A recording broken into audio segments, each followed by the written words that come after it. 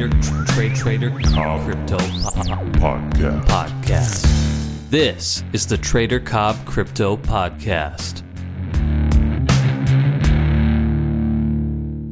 Welcome to the Trader Cobb Crypto Show, ladies and gentlemen. Hope you're all having a great day. Just wanted to sort of touch base on another topic, which is, I think, quite important. One that I see people struggle with and make mistakes around quite frequently. And it's based around emotion, and we understand as traders who've been listening to me for a while that emotion is something that we need to contain and be relatively unemotional when it comes to our decisions in the marketplace for us to have a truly structured and, I guess, consistent approach. Emotion doesn't bring anything with it other than feeling, and often it can cloud our judgment and wreck good, straightforward thinking. I mean, think about the times when you've made good decisions when you've been highly emotional. I would suggest it is very, very few times that you've actually done that. And if it was a good decision that you might have made when you were in a panic or when you were very emotional, it was probably not because you made the decision in that moment in time. It was just that it ended up being the right thing to do.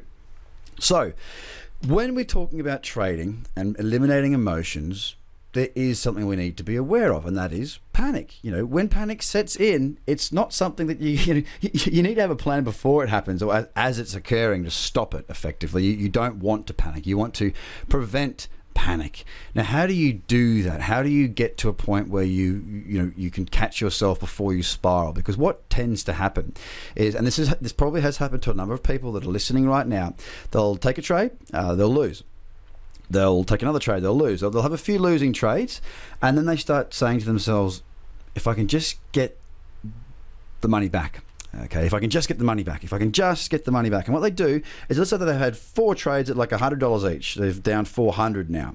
Now that next trade, they think, well, I can't get 5 in a row, surely I can't get 5 in a row wrong, so I'll risk more on this next trade to try and gain that back quicker.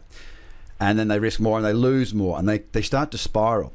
Now, what you do as you start to spiral is you start to make poor decisions, and often your risk increases and your logic decreases. Your selectiveness for good trades often dissipates as well. Now, the 3 or 4 trades prior, this is why I've got a plan in place where I'll cut off if I have a certain amount of losing trades in a day. It's a percentage factor. If you don't have that cutoff, you can continue to trade and you can continue to go worse and worse and worse. Now, the first 3 or 4 trades might have been really good trades. There might not have been anything wrong with them. But then the next one, because you're getting a bit frustrated, you might start to think you want to risk more, and you start looking for trades, because you know what you are now trying to do, in your brain, you're saying, I want to get that money back. And the shift has gone from I'm looking for good trades, or I'm looking for reasons not to take trades, to I am now looking to get my money back from the market as fast as I possibly can.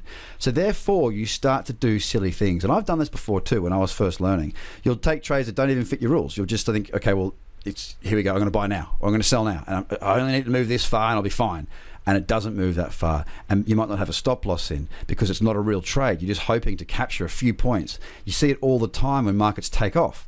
Markets move very, very hard and fast in one direction, so people decide to jump in on that, hoping that it continues in that direction. Then it doesn't. The high volatility, the big candles, it then pulls back, but it pulls back really, really fast. So you get burnt very, very quickly. Then often what happens is when you get out, it falls a little bit further. If you had have just held on, it then takes off again and moves to another high, and it feels like somebody's over your shoulder just screwing with your head. So what do you do when panic sets in? Or what do you do when this emotion sets in? You've got to plan for everything. So I've got a plan for everything. I've got a plan that suggests that after a certain amount of losing trades in a day, I'll stop. Now, that's a percentage factor. I won't tell you what it is because everyone's different, and I don't want to put numbers in your head. But it's a number that I will stop at. Now, let's say it's 3%, for example. If I've had 3 trades at 1% each, I'll stop trading if all 3 go against me. That's the number, okay? Now, I stop and walk away because, whatever. The most important thing is there might be another fantastic trade today that I will look to take, but I've got to stop, go reassess those 3 trades, see that I'm doing the right thing, and then I can re-enter after I've done that the following day. Now, I've got a plan for the day, for the week, and for the month as well as cut-off point. So I know when I've got to stop. And I'm very strict in sticking to those rules. If you don't, though, and you've just got yourself in a hole, you've just lost a ton of money and you keep losing money, you need to relax. You need to walk away. You need to refresh. Sitting at your screens and freaking out and looking at your Blockfolio or looking at your trading account or looking at this, looking at that, and being involved in the market is not the right thing to do. You need to have a plan. You need to know what you're going to do. That might be walk away from trading for a few weeks, completely, altogether. It might be you just need to go for a walk, go for a surf, do something.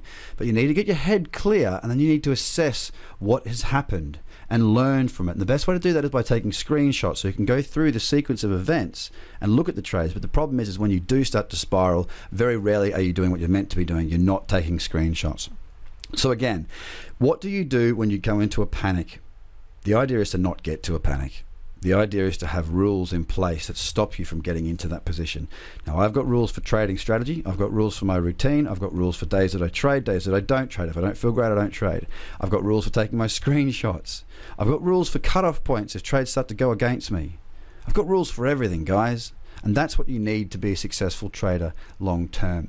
Now, guys, I hope you've enjoyed this podcast. If you do, please jump up onto your Slack groups, your Discord, your Telegrams, your Facebook, everywhere you can. If you've enjoyed it, I'd love it if you could share it across those channels, because you know what? If you like it, so too will probably a number of other people as well. Open the door for them to come along and listen to the Trader Cobb Crypto Show. I'd absolutely love it, guys. Also, leaving reviews and star ratings does help. The more or the higher up we go and the more listeners that we get on this show, the better the type of person I get into interview. So I want to continue to give you great content.